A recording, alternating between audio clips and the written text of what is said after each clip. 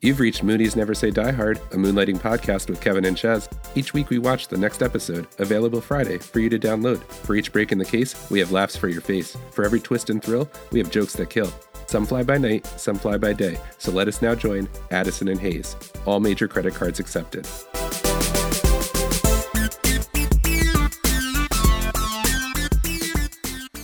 Hello and welcome to Moonies Never Say Die Hard, the moonlighting podcast starring Kevin and Ches. Hi, Ches. Hey, Kevin. Happy New Year. Happy New Year to you.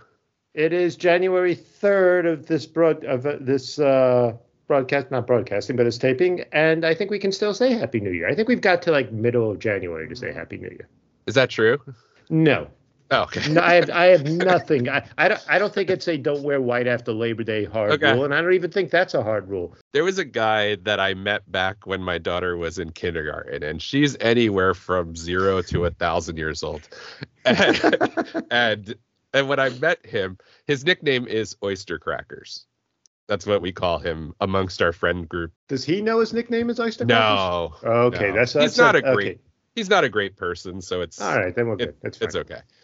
But the reason I called him Oyster Crackers was because one of the days at pickup at kindergarten, he was standing where all the parents stand waiting for their kids to come out, holding a very large bag of oyster crackers and eating them like chips. I mean, oyster crackers are delicious, but I've never seen that happen. Yeah, me neither. So we call him Oyster Crackers. He's a very interesting individual. He wanted to be my friend a lot. As another guy that was home and picking up at kindergarten, he wanted to talk to me. And so he was a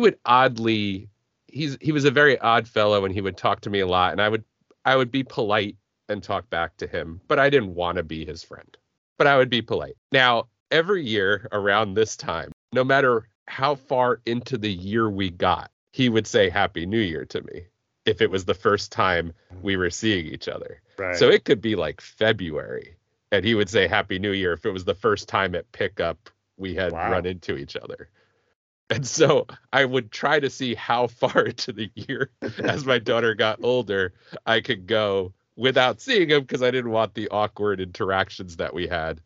And then, too, I wanted to see how far it could go if he would still say Happy New Year. So does Oyster Crackers still pick up his child at the same school? I don't know because my kid's older now, so there's not really a pickup like that anymore. Right, that makes sense. Yeah. But my guess is if their family did celebrate Christmas, they might have been throwing that tree out around March when it was way beyond fire hazard.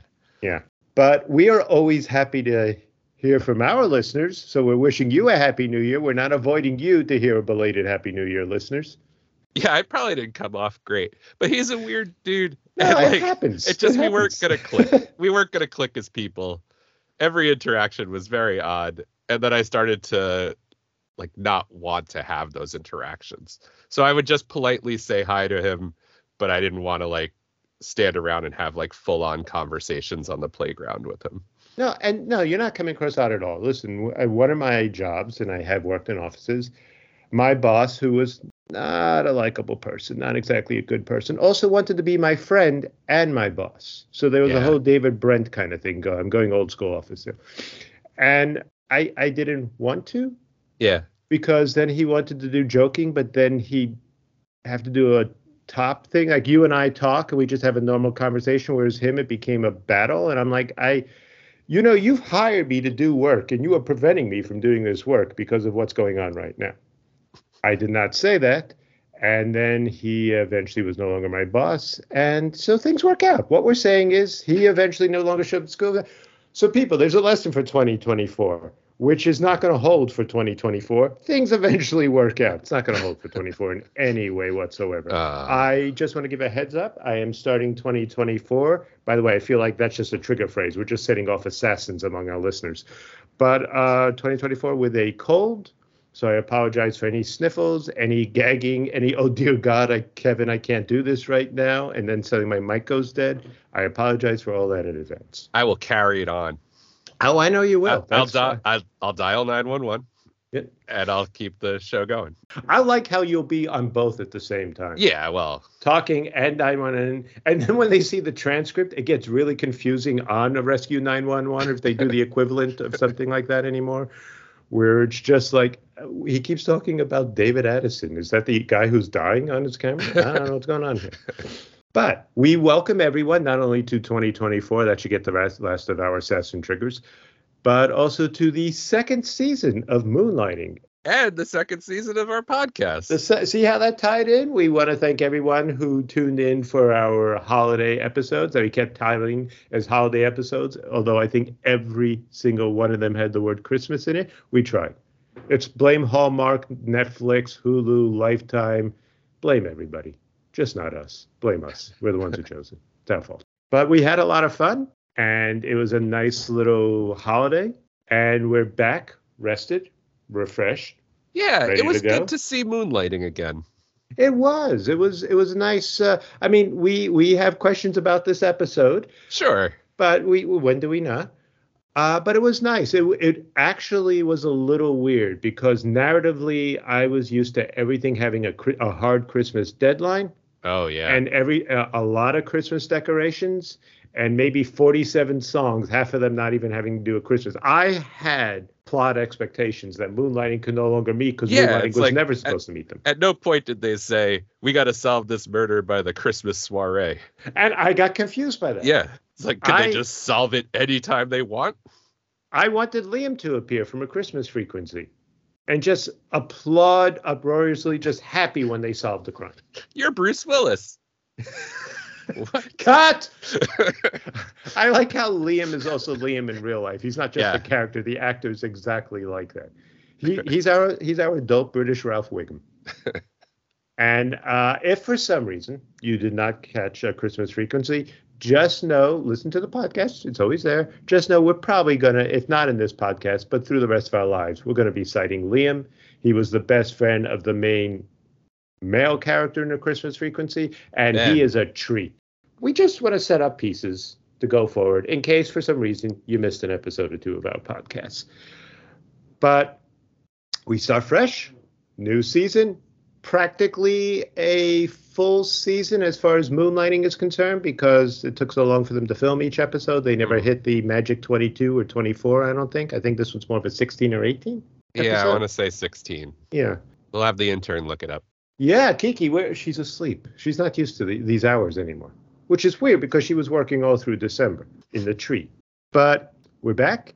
And of course, back means we're also, once again, brought to you by Zini's Italian Restaurant, the only restaurant in America. Zini's, once a small table diner found by Mama Tetrazzini in Ann Arbor, now a one-table restaurant with extra chairs in every Ann Arbor in the country. Just look for the logo clearly drawn by an overly encouraged grandson. And if you mention this podcast at Zini's, the staff will smile awkwardly at you for a few moments before resuming their work.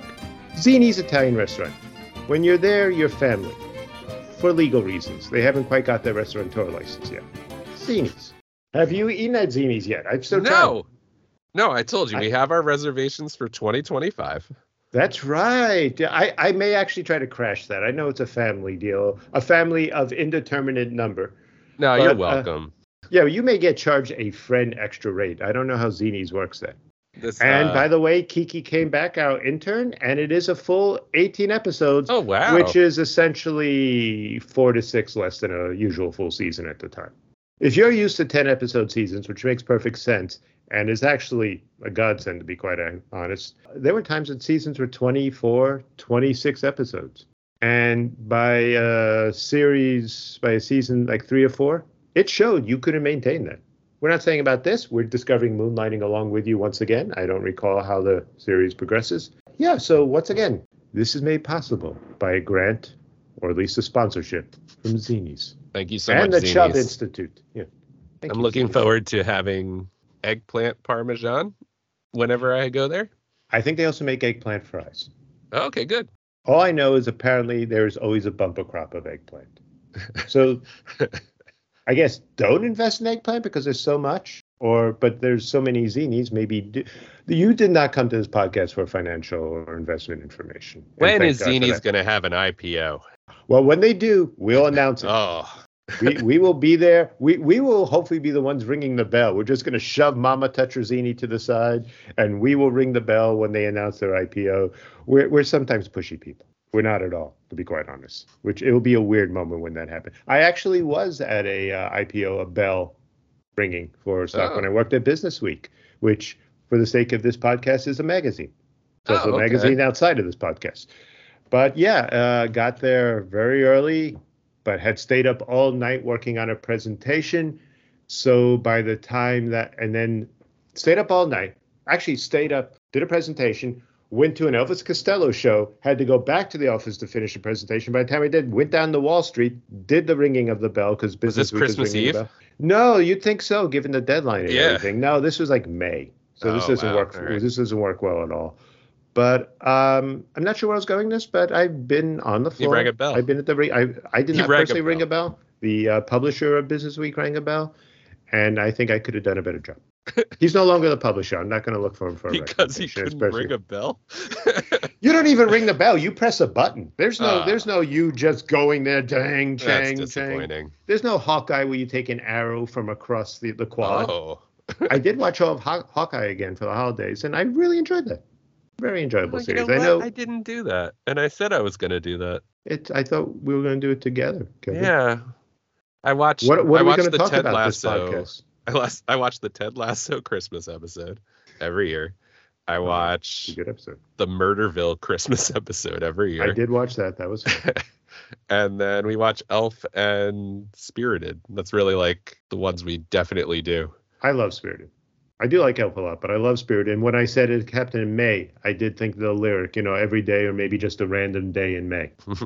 So if you haven't seen Spirited, watch Spirited. This podcast is not brought to you by Spirited, but we suggest it just not in January. Wait till November, December again. So season 2 of Moonlighting. Episode 1, Brother, Can You Spare a Blonde? Which title right off the bat does stress a sibling rivalry that will be at the crux of this episode, but also, once again, Maddie considered a little property. So when we saw the title, before we saw the episode, and we came across the title, I think both of us at the same time went, yeah, geez. And it wasn't. It wasn't. Yeah. So we're doing something new, which we're going to give you a summary of the episode at the beginning, like we did with our Christmas specials. We're saying holiday specials, but we really screwed the pooch. I actually was trying to screw the pooch, and I don't know what boat reference I had, but I ended up with the line "screwed the boat," and I don't know what that means. But if we can make a canon for our podcast for no reason, whenever there's an error, we screwed the boat, we're good, people. So if 7 episodes later you're wondering what it means, started here. I will say they really screwed the boat on the ending of this episode. It was a full boat fornication on this one. It was here. So summary. Yeah. When a drug deal turns out to be a drug bust, a Philadelphia dealer on the lam hides a suitcase with $100,000, which is about, I did the inflation count, about $275,000 today, which I was surprised. I was expecting like a $600,000. It's inflation wasn't doing the magic I thought it was. But he hides $100,000 in a suitcase, in that very classic 80s briefcase. Oh, it was like the alligator. Yeah, it was really nice. Chef's kiss. It was perfect. In a parked car's hood for, say, stupid keeping. Yeah. What's amazing that he's able to close that. He did it. He did it. I watched it a second time. It doesn't really close. By the way, I want you to know, because let's say for the purposes of this podcast, I live in New York City and therefore do not have a car. So sometimes I did text, like, it is called. You don't live in New York City. Name 3 streets. Prove it. 42nd, 43rd, 44th. Yeah, he's right. He got it. He knew. Yeah, no. I felt so bad because there was someone who, when I was working at Business Week, they were from the British office, and they said they didn't like New York because it was confusing to get around. And I said, a little more sarcastically, I mean, yeah, I can understand how it's confusing considering it's a grid. A numbered grid. We have started the year with stories of us not being nice to people. I know. When we're like the nicest people. Yeah, but on the other hand, whenever you say whenever someone says they're the nicest person, it always sounds suspect. So we're just making it worse. All right, so maybe we're not. Maybe that's what we're gonna find out this year. All I know is we're not great. We hired a cat as our intern, which I think makes us sound endearing or remarkably cheap. I don't know which. Endearingly. It can be both. Why not? We embrace everything. So parks it in a car. It puts it. So anyway, I actually looked at it. It is a hood, right? Yeah, it's a hood. Yeah. Yeah, I know this is sad, people. But for safe, stupid keeping, as I stress here, because I wrote it here, but I'm stressing here. Turns out that car belongs to David Addison's brother, Richard, who then heads off to L.A. with the cash to prove to David what a success he supposedly has come. All the while, the dealers, I'm stopping in mid-sentence because this episode just ends with so much unresolved. That's it. Plus, I'm going to say two things about this episode. Just ends, and supposedly there is an ending. There isn't an ending that makes any sense whatsoever. And every scene in this episode, there are things to like about this episode. And there's one thing that's just one of the most loveliest scenes we've seen so far in Moonlighting. But every scene takes so long. Yeah, it's like the entire show is killing time. Yeah, it's funny because they said they had to kill time to start off the episode. Right, because of the opening segment. Yeah. So the opening segment is Maddie and David, who start off as Maddie and David, but then basically reveal themselves to be Sybil Shepherd and Bruce Willis, breaking the fourth wall, which I think is the first time they really do this. Yeah, which becomes a Moonlighting tradition, which I've never had a problem with, and I didn't have a problem with this thing.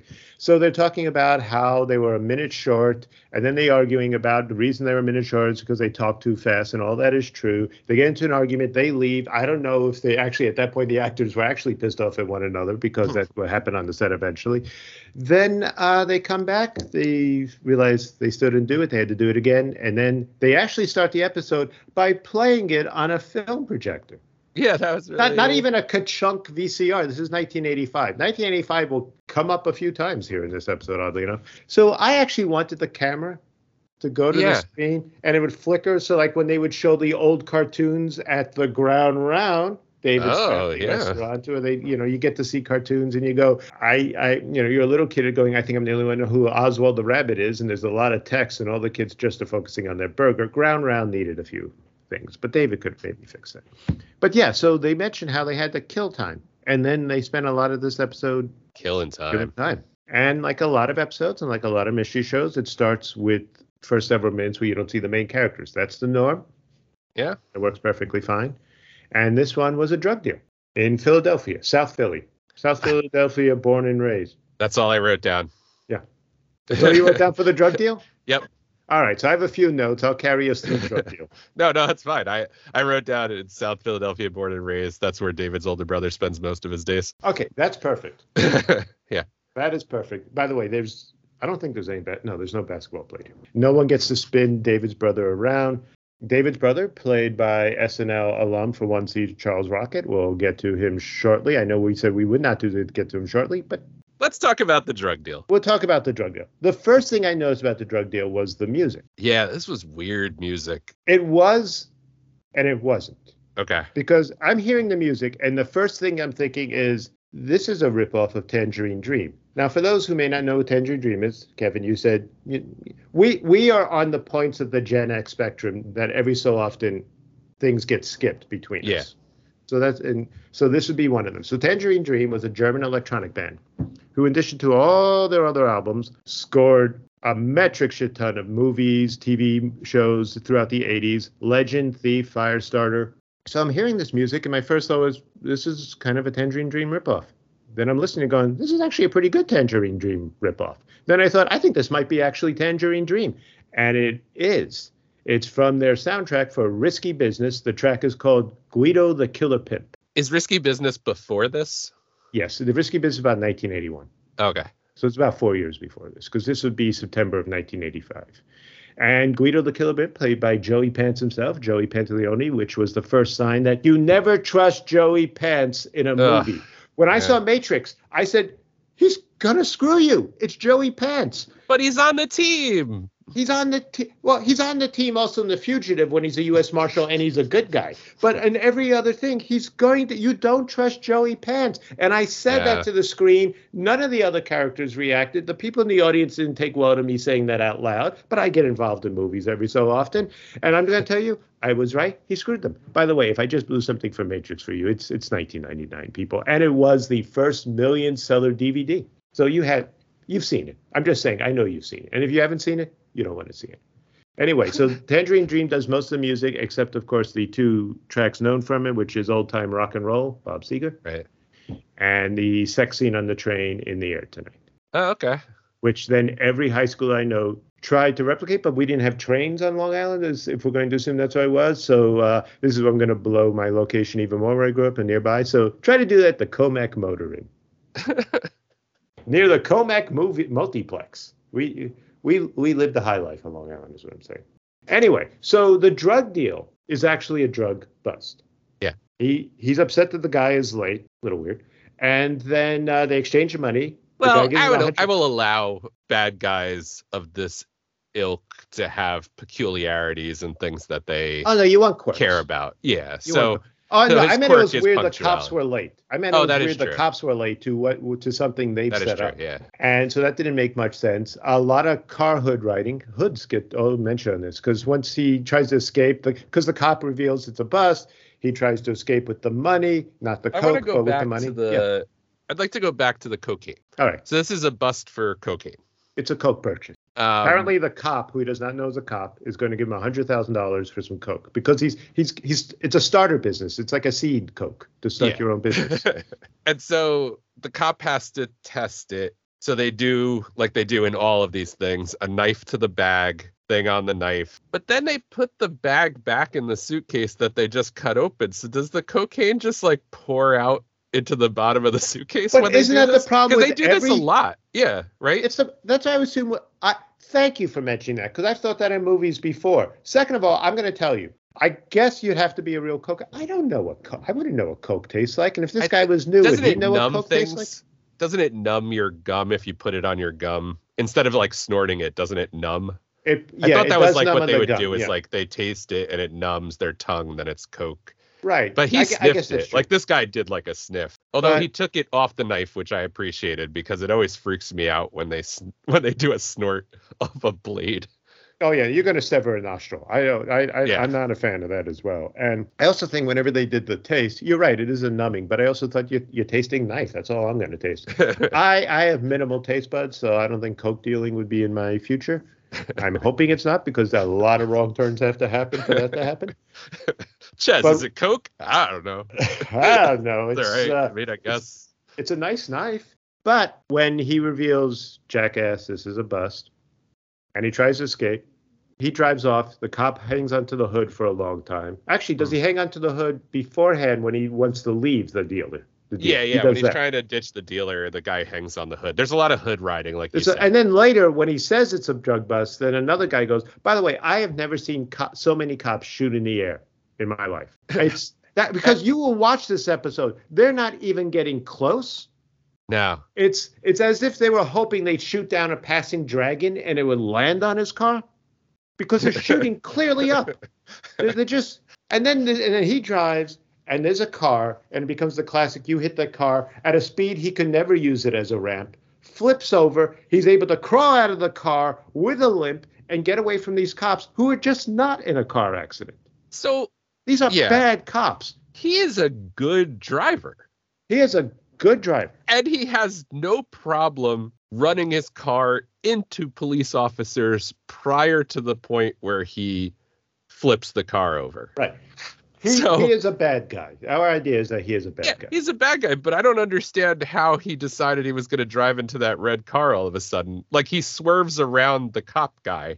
I don't think that was his plan. But why is he swerve? I mean, he had no problem having other cops on his hood.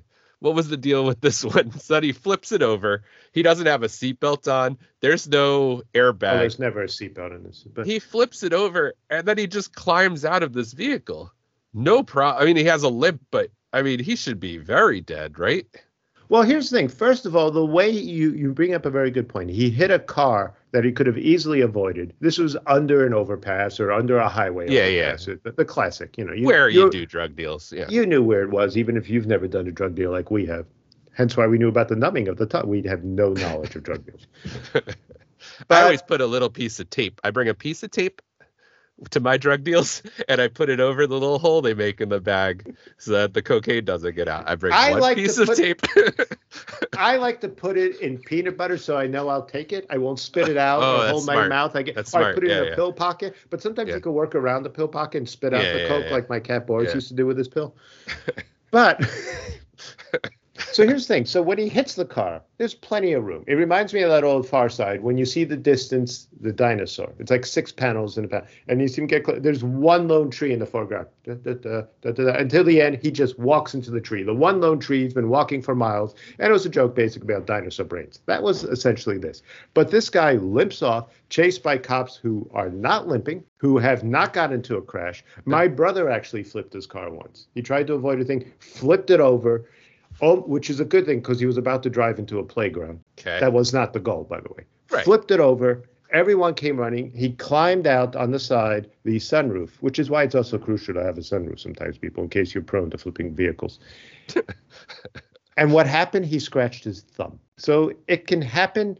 You just have to have, my brother has about 700, what do you call, guardian angels? Guardian angels have left other people for the thrill of the chase that is my brother. So... Maybe that's the same with this guy, but he limps off with the money because he's not an idiot. And then he kind of is an idiot. Yeah, so he goes right to a conveniently placed parking garage. It is LA. No, it's not LA, it's South Philly where he was born and raised. Yeah. Yeah. So he goes to the parking garage and starts checking door handles and trunks to see if he could he wanted a car to drive off that he That's could what I did. Yeah. That's what I did too. Now, in the 80s, because this is my memory gap that you fill in. We've got like what do we have? A 12-year difference? Yeah, about that. Maybe 11. Yeah. 11, 12, yeah. Did you have to pull on door handles multiple times to make sure that a door is locked, or just one pull's good? That depends entirely on your OCD. Okay. Yeah, he double checks every single door handle as he's going. I'm pretty sure he's trying to find a car to drive, and then we learn he's not. Because what logic would indicate. Yeah. I mean, he's a drug dealer, which means, as far as we know, drug dealers, he can hotwire a car. I don't know if it all falls under the same major in college, but you figure you learn a few things. It's a Lincoln Tech thing. Yeah. It's like, we'll give you each week you put a new tool in your toolbox until you're able to hotwire a car and do a major coke deal. Yeah. So he's trying to, we learn, stash the money somewhere for some reason. Well, he is limping. Why? Here's the deal. Yeah. And this is the problem.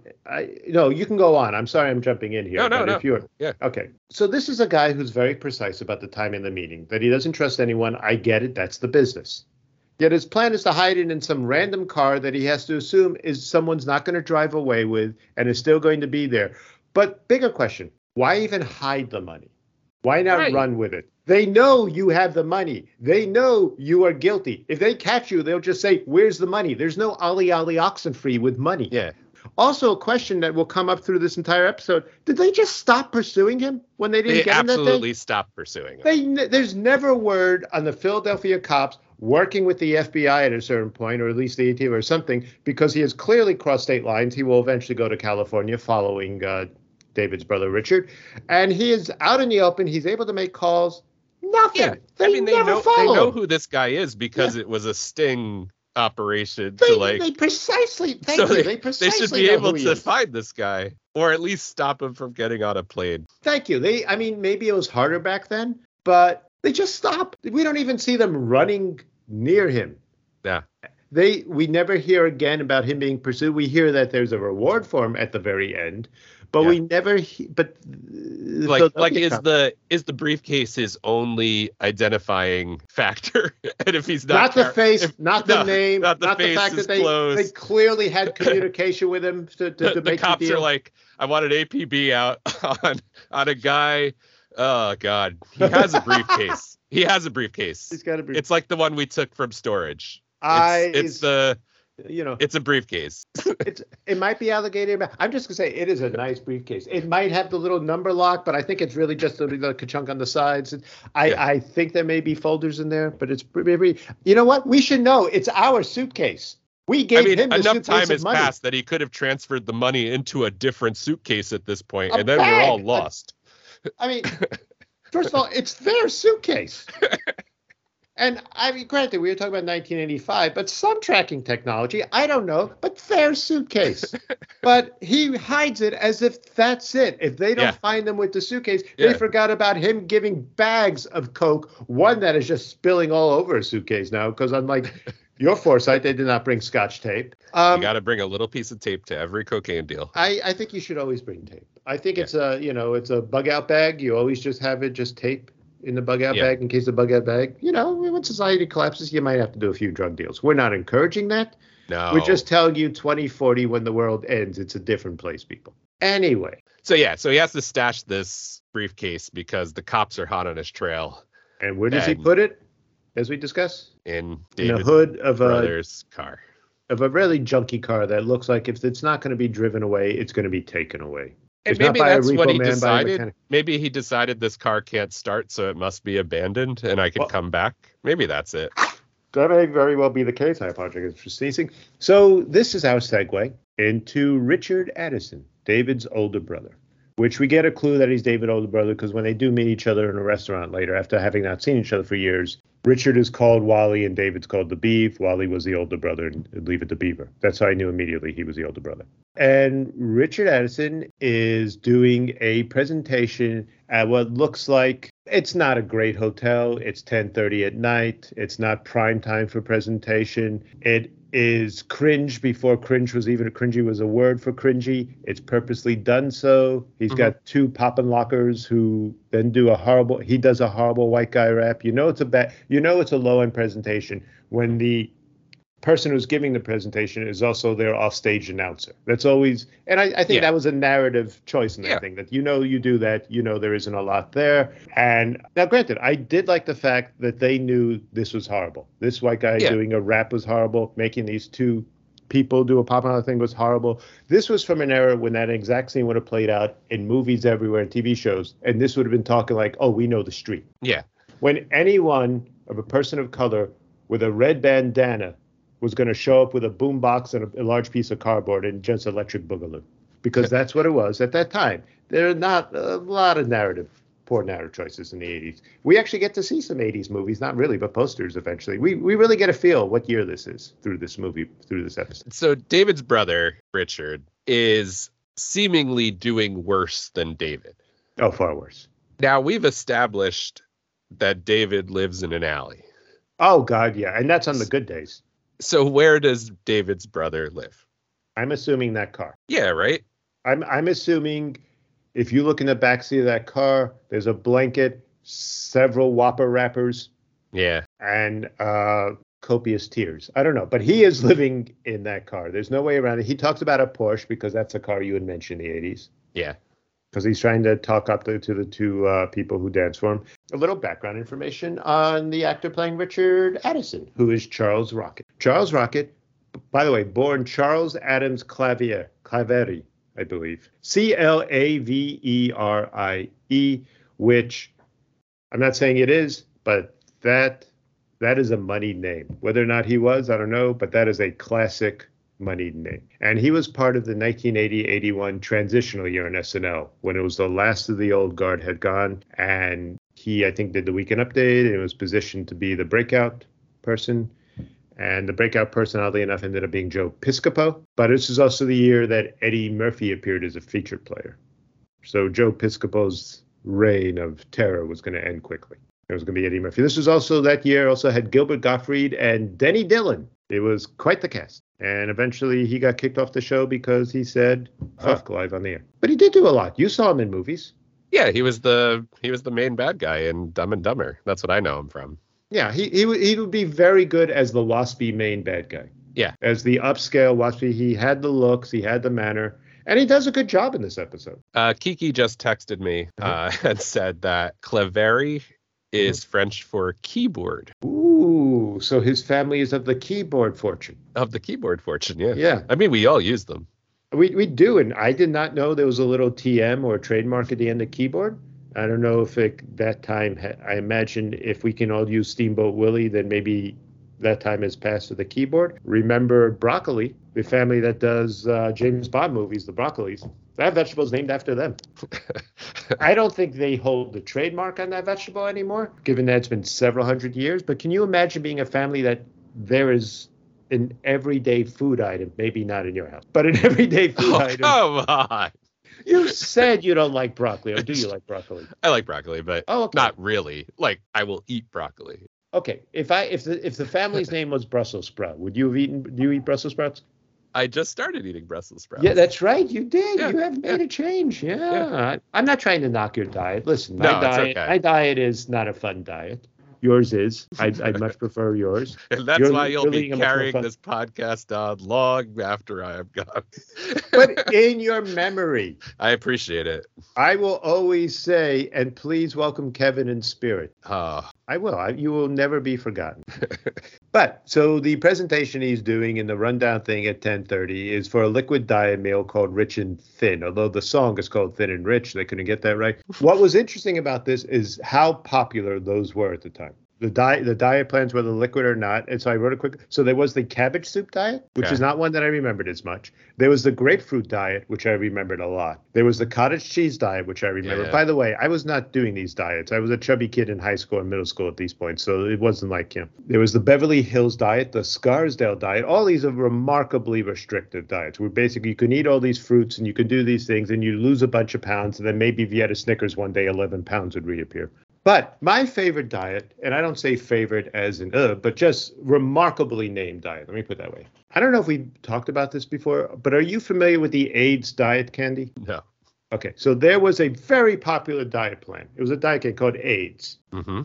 AIDS. The taglines for AIDS in the commercials, and I suggest you look them on YouTube because they're all there, is, quote, AIDS helps you take off the weight and keep it off. And why take diet pills when you can enjoy AIDS? Now, obviously, this started before the epidemic. But when the epidemic hit, the company refused to change their name. Probably because horrifically so, they thought, oh, it's a niche thing for a niche group of people, the small mind kind of aspect. Yeah. But they went all in because they didn't, I think they went to like 86 or something, which is long after this was. And I'm thinking, we can do it. We can write it out. And by the way, we're still keeping our lozenge throat cancer. But it's spelled with a K, so I'm assuming only the first C would be changed. Otherwise, you'd have throat canker, which actually sounds like a Dick Tracy villain, which brings me to our point. The guy playing the drug dealer in this episode played a villain in the Warren Beatty Dick Tracy movie. Itchy, not the mouse. Okay. But he played Itchy. He actually had I recognized his face when I saw him in the episode. I've seen him in various things. I probably wouldn't have recognized him as Itchy and Dick Tracy because, one, there was a lot of prosthetics, and two, oddly enough, I've never even seen the film. Did you ever see Dick Tracy? No. I think I had a choice between Dick Tracy and Gremlins 2 when I went Gremlins 2 in the theater, and I quite enjoyed Gremlins 2. Okay. Because it has a bad rep. Very enjoyable. Tony Randall voices a gremlin. It's perfect. You'll love it. Okay. I guess I'm going to see Gremlins 2. And Risky Business. We're setting a whole thing here. It's going to be perfect. But, so he leaves, finds the money, and does what anyone does. I'm now rich. Yeah. Which is what you do. So he goes, the way we get to see David and Maddie is David's brother, what's his name? Richard. Yeah. Richard goes to California because he's on the run from the bad guy. The bad has run his plate and knows where he's going to be. So now we get to see. Given. He's a bad guy. He's a bad guy. He's not a Philadelphia cop. He has connections. He can do things. He can pursue.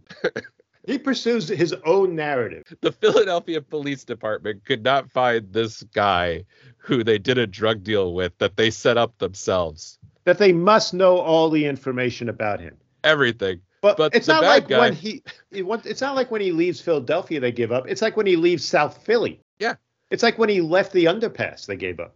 But the bad guy doesn't even know what the driver of the car looks like, and he can track him down. Yeah. This is like when they hire like the hackers to work in the government. Like they need to get this bad guy on the force in Philadelphia because he has means. So when we're in California with our main characters, Maddie and David, we once again have learned that nothing has changed since season 1. They don't have any money. They continue to staff so many people, but they have no money to pay them. They don't get any business, and it's still going on. And the whole time that Maddie's going through all the sadness in her life and all the lack of money and how the IRS is coming after her, and she owes real money. $35,000. They're going to take her house. Take her house. Yeah. They're telling her to sell her house. I kept saying, get out, Maddie. Just cut bait. Leave.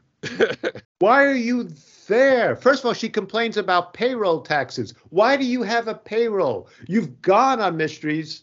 Okay, now it sounds like it's back to the Scooby-Doo gang. You've gone on Mysteries, but you've never brought any of the staff. They've never done anything. It seems to be larger each time. Yeah. They're not college interns. We learned that Agnes is the accountant, too. I like that. I like that they expanded her That's fine, footprint in the thing. But but they have enough people that they don't need to double up their jobs. Yeah, and she's losing for all the right, understandable reasons. Her shit. And David will do some right things here. Sure, but he's still David. He's still a man-child. He's still saying they're one good case away from hitting it big. We're sitting on a money machine.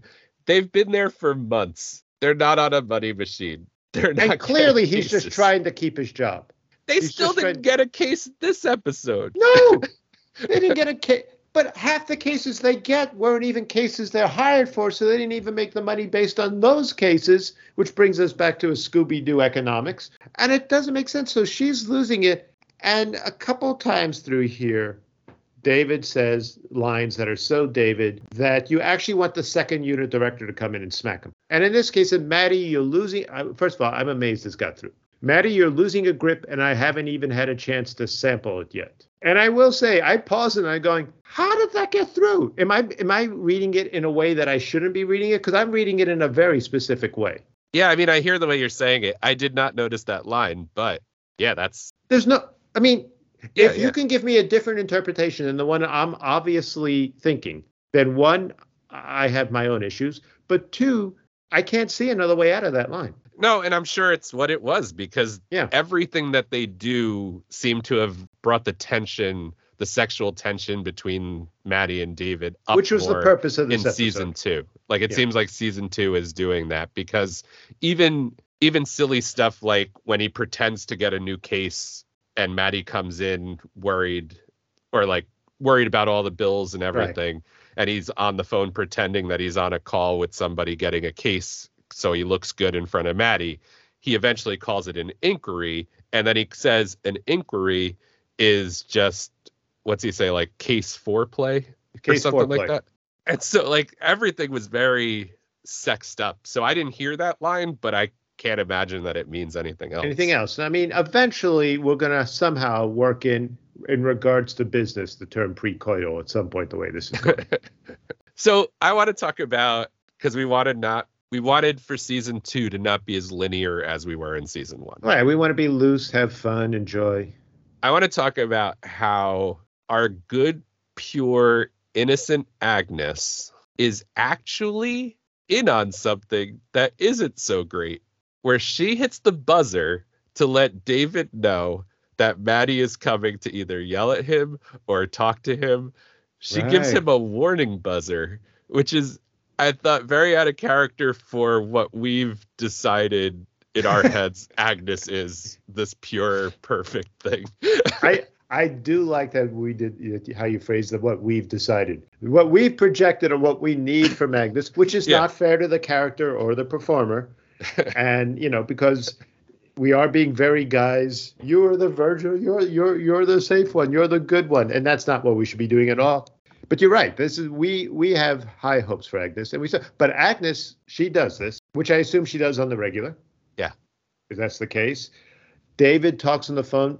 David is, again, like you mentioned, Kevin, Big. Yeah, Detective Big. Yeah, it's Detective Big. He is a 13-year-old who and his brother is the same. Which at least they kept to that. It fits. Yeah. No, his brother has very similar discussions about how things hit it big, just like like David had his 7 met 11 and they decided to make a better convenience store speech that he did, and his brother has one too that was very similar, and I can't remember what it was about. He has two that he says quickly to the Pop and Lock duo. Yeah. Where he says, it takes a little while for something like Thin and Rich or Rich and Thin, depending on which song when you're listening to. Listen, Gum. It took a while for people. That was it. Yeah. And then also Lawns. He goes off on Lawns. Yeah. Lawns took a while to get it. So, which was good. I'm glad they did that. They follow in that. So, yeah, Maddie, once again, leave this agency, but she's sticking with it. Just get out. There's no reason. David's bringing nothing. You're not romantically. David. You can. You can. Every so often he's going to call and ask for money, and you give him half of what he asked for, and then you made a mistake, and he's going to come next week. But instead, she's calling into radio stations trying to win. So when Richard opens up the suitcase in the trunk, as one does, with all the $100,000 bills that he later refers to, I had 100,000 individual bills. It's like, you had 100,000 singles in that suitcase? The cops paid in singles. Singles? Did they just scrounge it up over years from couches and under cars and whatever they had crumpled in their pocket and amass this 100,000 eventually? But yeah, so when he opened it up, we hear the OJ song For the Love of Money, which, by the way, did show up as the title on my captioning. But I always knew the song wasn't Money, Money, Money. It's the song as Money, Money, Money. Anyway. Yeah. So when he does that, he runs off. That song continues on to the radio station that Maggie's hearing in her office. Nice segue. Except it doesn't matter because time-wise, it doesn't make sense. No. It's late night in Philadelphia. So that doesn't make sense, but it was a nice little virtual segue thing. So she calls. The only reason I'm bringing up this is that the phone number for the radio station, which is a K something because it is California. Over here we have W's. It's K. 555-1234, which is the worst code for anything and the laziest phone number I've ever heard, and does speak of some of the issues of this episode. Because there's a lot of laziness. There's a lot of flab. For an episode that was they didn't have enough time, there was a lot of, should we take a second pass of this? That didn't happen. And listen, I know back then, and probably still now, you got to do with the 555. I understand it because there is no actual number that has the 555, except I think in information when it's 1212. I may not be even right about that. Just the last four digits should just be the call sign of the radio station. It should be 555 KRKM or whatever it was. KRK. All right, here are the things that I want to talk about.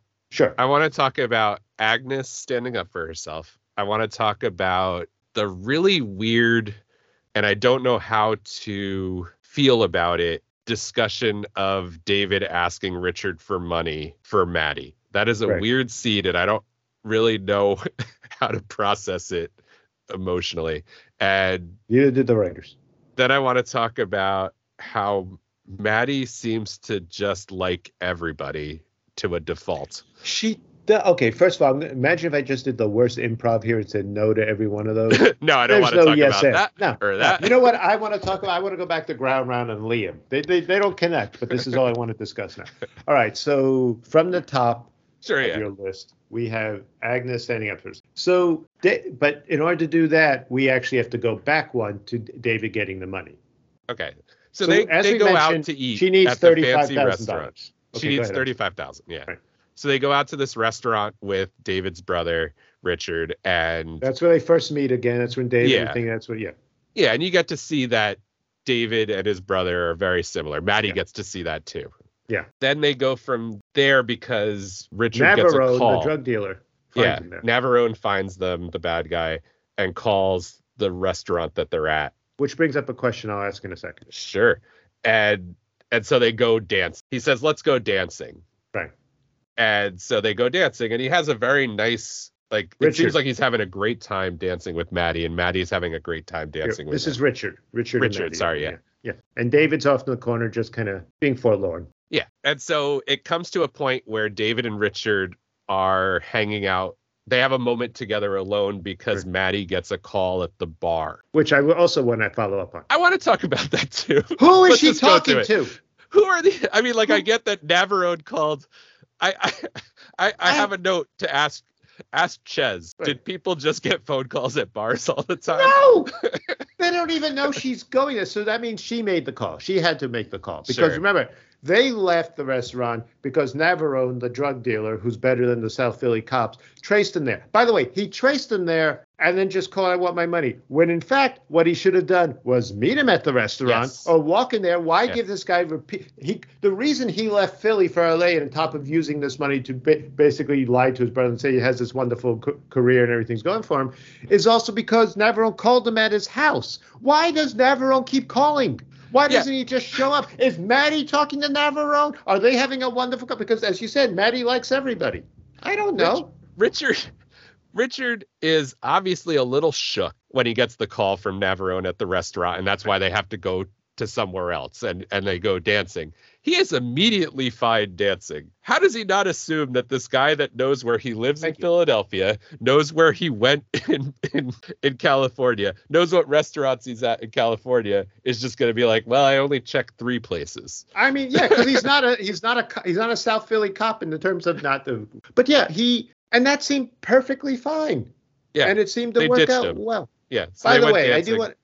I do want to talk at the restaurant when David is going to try to do his, I've got to impress my brother because I think he's going to try and impress me because he's in an Italian restaurant. He tells Maddie, who he's clearly bringing over as some sort of trophy woman, because there's no reason for her to be there except that she just is way too involved in David's life. David said, listen, when you shake his hand, bend over a little. Not a class line. Richard, however, when he sees Maddie, stares at her like a 13-year-old boy and says, hell of an order, Dave. Wouldn't let her get away. It's like, they are children. They are children. We just have to accept that they're children. Woman, talking past this adult woman. Just children. It's remarkable. Yeah. And so I don't even think, if we just keep assuming the big theory, they both wished on Zoltar machines. Yeah. They're both tweens, maybe 13, but they're inside of the bodies. I can see them 13-year-old or maybe 15-year-old. They're just doing that slap fighting in front of the Zoltar machine, just constantly doing until they press button. They both grab the piece. I wish first. And then they both grab the paper, and then suddenly, boom, there we are. And then we've got Nancy Travis going, why am I dating these 2 idiots? Okay. We've tied it into Big the movie completely. But so I have no idea because Maddie's having a hell of a conversation. She's laughing and loving and more fun than I think she's having. So who did she call?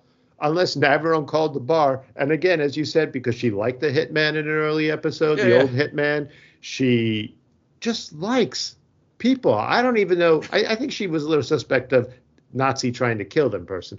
But, I mean, overall, just likes people. She's just enamored with anyone who shows interest in her, which is sad. So while she's on, while she's on the phone, Richard and David have a moment to talk to each other, and David decides this is a time that he's going to do something good because his brother said, "Hey, can I take a shot?" Basically at Maddie. Is there anything going on between you two? Right. Can I give it a go? And so David says, essentially, sure, can I have $37,000? So here's the thing. Yeah. There are 2 things here. Yeah. One, okay, he just bought Maddie. Just the worst indecent proposal. Just Maddie's worth more than that if you're going to give it away. Indecent proposal is what, 1990, 91, around that time? Yeah. So $37,000 worth. By the way, here's where the laziness kicks in. David does ask for $37,000. Yeah. But depending on what point in the screenplay we are, the dollar amount is $35,000. In fact, even later, Maddie says she's going to return the $35,000. So did David skim $2,000 off the top for himself? That's what I'm going to say. As the pimp? I'm going to give him the credit of doing that. He gets $2,000 as his cut. I mean, that may be a smart thing to do in a horrible situation like he just proposed. He skipped $2,000 for his pimp fee. And his brother just bought Maddie for $35,000. Yeah. And that's the money that David will give Maddie, saying there was another account. And this is when we find out Agnes is actually in charge of the accounts, or at least fully aware of them. Agnes is more than the receptionist because she was a great character and they're going to put her more and more into the show. And this was a big sign. I mean, there was a full episode, the train episode, which was a really fun episode and preceded the cream pie episode that closed last season. So Agnes says, there is no secret account. I've done all this. And David, being big. Because he's a hurt little boy. He's a hurt little boy. Because he loves Maddie, but he just doesn't want to admit it. And so he's mad that Maddie spent the night in any capacity. He doesn't know if anything happened. It's 1985 TV. We're assuming nothing. Yeah, maybe. Yeah. So he's hurt. And so he takes it out on Agnes. He says, go back to a cage. Yeah, go back to the Crawl cage back in where your cage. Yeah. Before she even brings it up, he jokes to her about, she said, I'm confused. So you just found out about that now? Yeah. So there's a dismissive quality to begin Yeah, with. he's not in a good place, and he's taking it out on Agnes, which is odd. It's an odd scene that leads to a Because very I would good have scene. never, I would even think for David that Agnes is off limits if I'm a writer on the show. Yeah. I would think that he takes shots at everybody, but not Agnes. But not Agnes. He does playful banter with Maddie, shots at everyone else, and you leave Agnes alone. Because Agnes is your compatriot, the way this show has been set up. And then while he's mad, he goes and storms off, and we get to finally see another place at Blue Moon Detective Agency. We think it's a shared bathroom for the floor. We're almost assured it's a shared bathroom, yeah. But it's still a new location at the workplace, and it's the men's room. And the sequence goes on forever. This is like when Kevin Bacon angry dances in Flashdance. Bruce Willis has to angry fight the bathroom. Faucets. And he turns, when you're angry, you have to turn on every faucet in the house. Oh, God, I find that to be true. I think so. I mean, I only have 2 faucets, but I just turn them to hell. You got to turn them on. It's an apartment. You got to just get that out. You gotta. Otherwise, how are you supposed to process things? Plumbing. It's all about plumbing. So anyway, he runs into Navarone in the bathroom while he's, angry. Navarone, what? Before we get to that, I just want to say again, and I'm sorry to interrupt, but how long this sequence is. It was very how long. It involves him wetting his pants with the thing. Yeah, then trying to dry him it with a hairdryer and frying his genitals. Sure. Every moment is I expected to hear the Three Blind Mice theme that used to be with the Three Stooges thing or something. This was something that by 1923 would have been like Harold Lloyd's like, I'm not touching this old hack. What the hell is this? And it just goes on. And when he hides in the bathroom or goes to the bathroom or goes into a stall, that's where Navarone finds him. But I just wanted to mention how it was. And this is a curious thing for Navarone too, because he has mistaken David for Richard Addison. Because he looked up Addison in L.A., even though he knows the other Addison is in Philly because he followed his car. Sure. I mean, whatever. So he mistakes him for that. He does the typical thing of putting David's face in the toilet like bad people do. And you need a comedy reel from 1935. Sure. And so David comes back and wet and Agnes stands up for herself.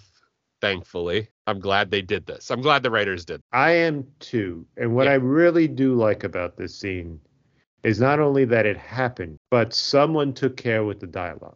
Yeah. Someone decided, you know what? This is a line you really hear.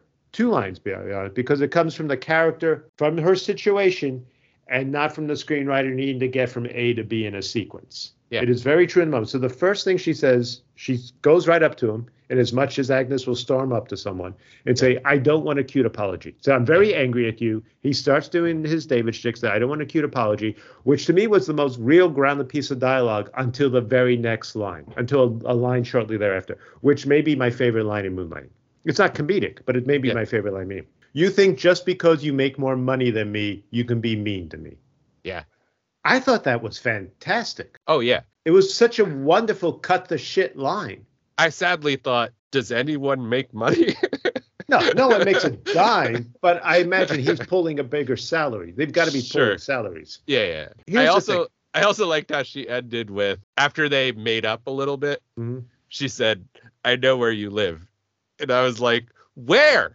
Please tell us. Tell us, because we have Random Alley. We only know Random Alley. So this was my favorite scene in the entire episode. It was the most real scene. This show doesn't need to be real. In fact, this show celebrates not being real. And that's perfectly fine. But it stood out, but it would have stood out in any episode. It was just extremely well done. So there's a confrontation at Maddie's house. Because that's where they're playing. So Richard and Maddie are playing Trivial Pursuit on what you found out the most confusing game possible. If you watch the episode, I don't know what board game they had for the pieces, but it wasn't a Trivial Pursuit board. They were playing Trivial Pursuit, but they had like sorry pieces on top, so something that looked like a cross between Risk and Clue. Risk, Clue, Axis, and Allies. You know what? The only thing that game was missing was the Double Trouble dice bubble. Yo, the Pop-O-Matic bubble. I love that. Yeah. The Pop-O-Matic bubble was just it was completely unnecessary and made every game better. I want that for video games. I just want the Pop and Mag Dice Bubble on the TV. Just hit it. It's the most tactile, wonderful free. That sounds sad that I just said that's the most tactile, wonderful experience. So the whole grip thing I mentioned later. Clearly, I'm missing things. Go ahead. So David goes to the house, to Maddie's house, to confront Richard because he just got attacked by Navarone, and Right. he needs to, find out what the real deal is with this money now. And so he goes there and he breaks open Maddie's front door. Like, he kicks open her door for I don't know what reason. I know for the first time this whole episode he's in a hurry. But he kicks open her door, which felt unnecessary and just added to the amount of money that Maddie has to pay to fix things. She said to him, it took her 11 years of modeling and hard work to buy that house. She said it in this very episode, which I assume was maybe the day before. It's hard to tell time in these shows sometimes, the passage of time. And he kicks open a door. He knows how much the house is. Yeah. And first of all, that's first. Second of all, don't kick people's door open. You know she's going to open the door. When has she never let you in? Go in the way that he did the last time when he was there for the date and he showed up to pretend to be her husband or whatever. Or father or some bizarre whatever that brother, guy was. Yeah, whatever it was, yeah. But yeah, so they find out. And so the plan is to sell back everything that he bought. And this plan makes no sense. No. Because here's the thing. So Richard tells them how he got the money, how he did it, and how he rolled around in the money. And you're going, yeah, okay, that's a character thing. What she said was one of the, I actually thought was a very nice line, but just so sad, but it works out perfectly, which was the very first thing Richard bought was, I bought a garage door opener. It seemed like such a rich person thing to buy. And besides, someday I might have my own house. I like that line. Yeah. I like that line because it does show his character. It fits in the character. I also like how in captioning they hyphen rich person. So rich person thing. Someone in captioning was paying attention, grammatically speaking. So they decide they have to return everything that Richard bought because he kept buying stuff, even though. Out of $100,000, he apparently spent $99,000.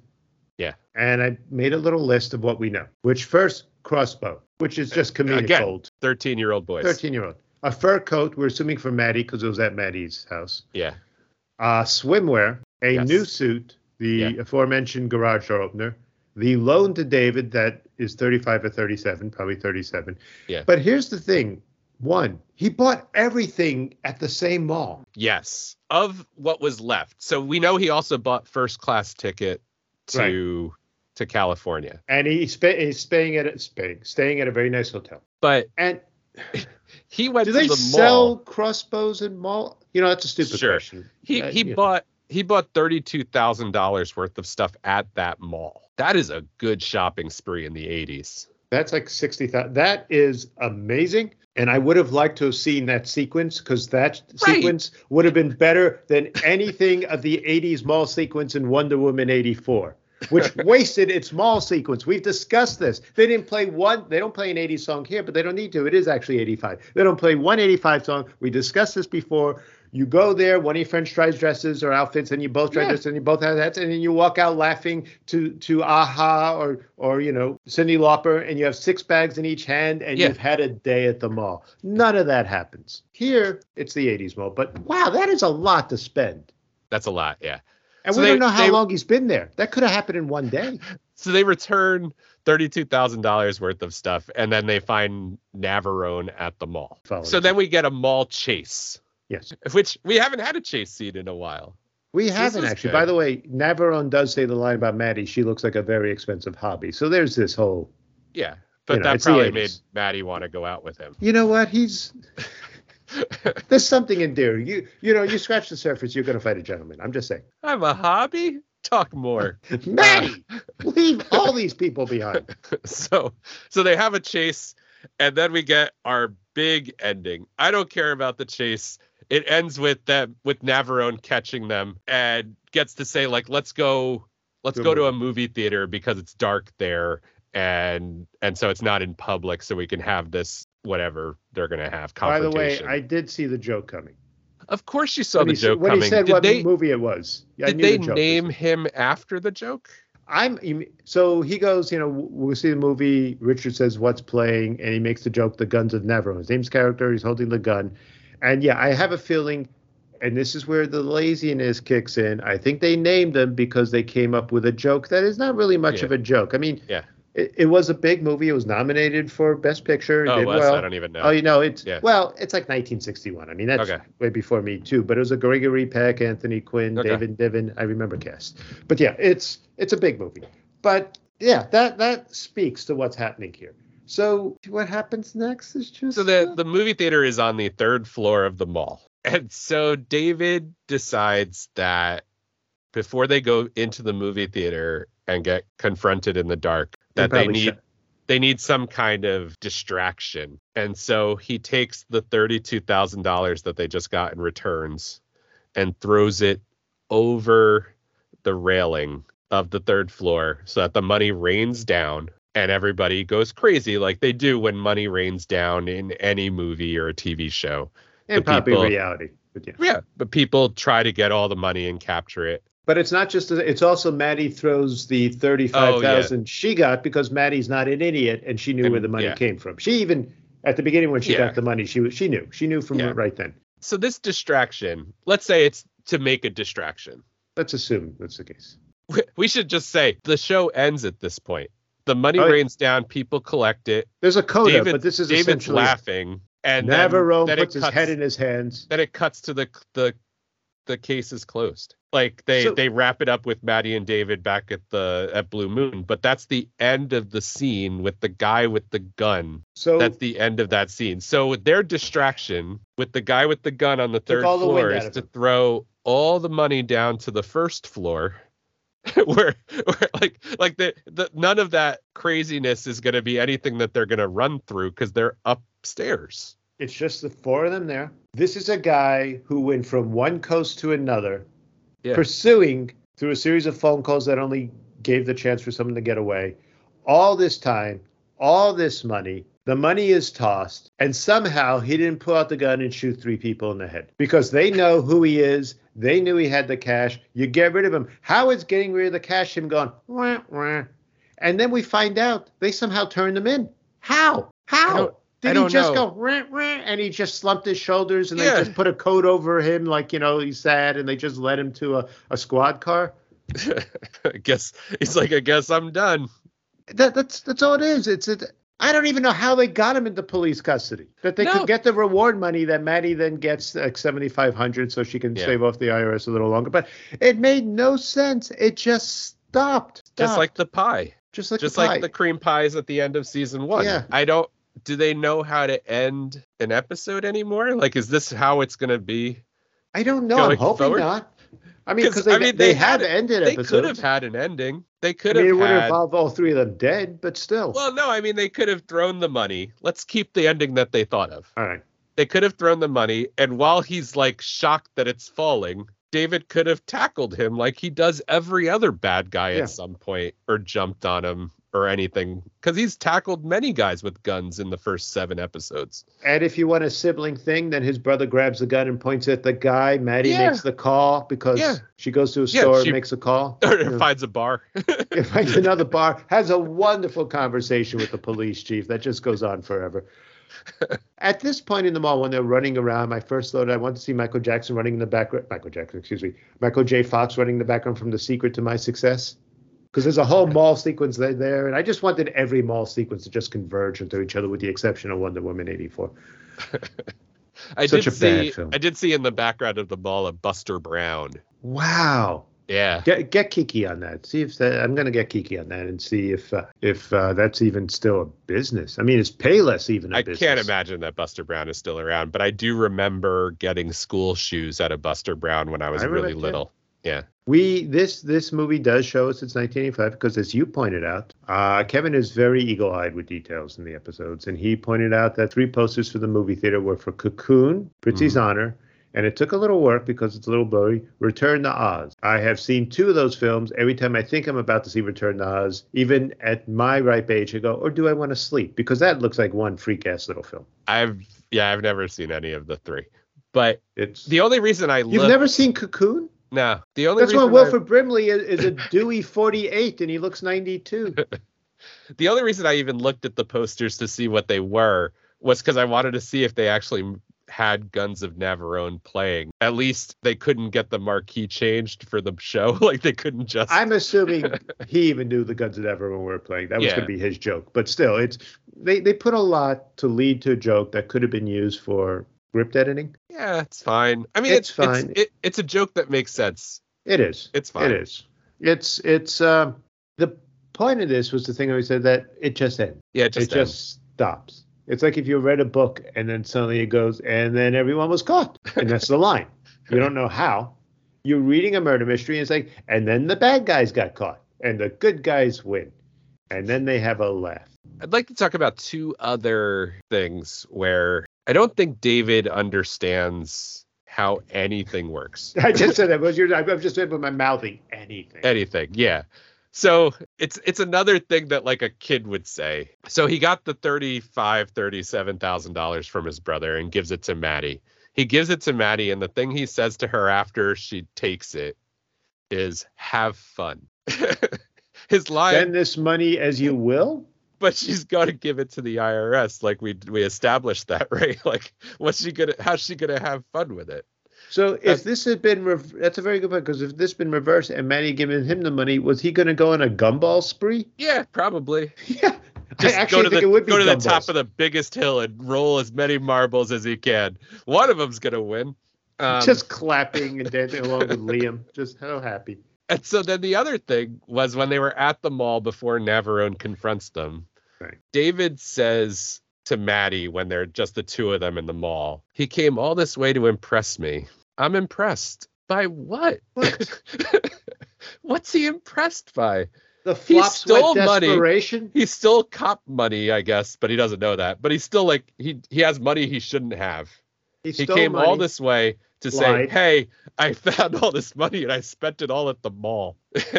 And he's impressed. What's he also said by? He also said he came over because he knew David was a detective. Yeah. So now he keeps in touch. So he thought David could help him. Yeah. But that doesn't make sense because he was coming pretending to be he was a success. So that how do you ask him, can you help me about this guy who wants his money back? By the way, no, this is actually my money, and I'm a success. I don't understand that. You're only impressed if you're like a 10-year-old boy. Yeah. And you say, "Oh, it's so cool how he got all that money, and then he got to buy a crossbow with it, and he stayed in a really cool hotel, He's like it's Home Alone life. 2." Yeah. I bet for dinner he had ice cream. Oh, because he. Oh, could. that would be so cool. It was sort of like in Big when he buys a trampoline and then buys bunk beds. It's all the same. It's all the same. I gotta admit, I everything do like is big. It's all big. Big. You were dead on. It is all big. David would want nothing more than a Pepsi machine in his office. Yeah. Even though he'd still have to put quarters in it. He'd ask Maddie for the quarters. He'd have the trampoline, even though he'd repeatedly smack his head against the ceiling. He'd have a crossbow that he'd be firing at that basket that he put on top of the door when we first met her, in the first episode when it dumped on. Oh God, he'd do a William S. Burroughs and he'd put an apple on top of Agnes's head with the crossbow. That's not going to end well. But it's fun and kooky and enjoyable. Because he's David. He's David. Have fun paying the IRS. Enjoy getting yourself out of debt. I don't have debt because I don't have credit cards or any ID whatsoever. And I live in the same dumpster with Oscar the Grouch, I think, maybe. All I'm saying is I know Snuffleupagus is real. Before I got large last year, I saw in an episode that Oscar was living. I was watching the show. I had finished my homework. And I was watching this show. And Oscar was living in a trash can. And I said, that'd be cool. I want, from now on, and before we used to say big, I want this movie to now be called Large. When someone just ruins a plan, they screw the boat. All the better is the movie is now called Large. I love that. It's still Zoltar, though. You guys still got to go with Zoltar. Yeah. Zoltar gives the card in Large. But, David at one point is going, what's so fun about playing with buildings? And he's going to make them insect toys. And it's all going to be the plot line for everything going to lead from that. Eventually, Maddie, as the Nancy Travis character Big, is going to drive him back to a suburb somewhere like Tom's River, New Jersey, or wherever it was. Mm-hmm. And he's going to see just David turn to a little boy and run off, and his brother's waiting there with a crossbow so they can play crossbow volleyball because they're idiots. I'm assuming that's episode 65. Yep. We know how this is ending, people. Yeah. We don't know how it's ending, but we are so certain. Maddie drives Richard and David back to their house. Watches them become small because that's the prequel to Large, in their suits, and then they play crossball, wiffle ball. And Maddie'll be fine. Maddie will be fine. She'll be better off. By that point, she'll be $425,000 in debt because of God knows what David has done. But Agnes will take over the agency and actually get clients and solve mysteries. Oh yeah, you move Agnes into David's office. Things Shit gets done. Yeah. Shit gets done. People want to work with Agnes. God. But anyway, Maddie needs to leave this profession. Just go. Just go on the lam with $37,000. Just run. Leave. Just run. I mean, listen, she could probably do spokesperson things. She could probably do, there's a whole bunch of stuff she could be doing except running a detective agency with a staff of 430 people who do nothing, that she's got to pay tax for, that never have and even when they do have a case, it's not a paying case. She is dying here, Kevin. You are right. She is dying here. Yeah, she needs to get out. And she's not going to for like another 3 because seasons. We're on episode 7. We're on episode 7 of 65 episodes. She's in a cage, not Agnes. So join us next time for Moonlighting. Yeah, where appropriately the title of the next episode is The Lady in the Iron Mask. Yeah. I really just want them to go full Alexander Dumas. I want the Musketeers to appear in this. I want everything. I don't think that's what's going to happen. Apparently there is disfigurement involved, so join the hilarity next week. Oh, David. And God, David, don't do it, man. Is he going to make a Scar joke? He's going to make a Scar. I mean, obviously not Scar from Lion King. The timing would be off, but he's going to say something.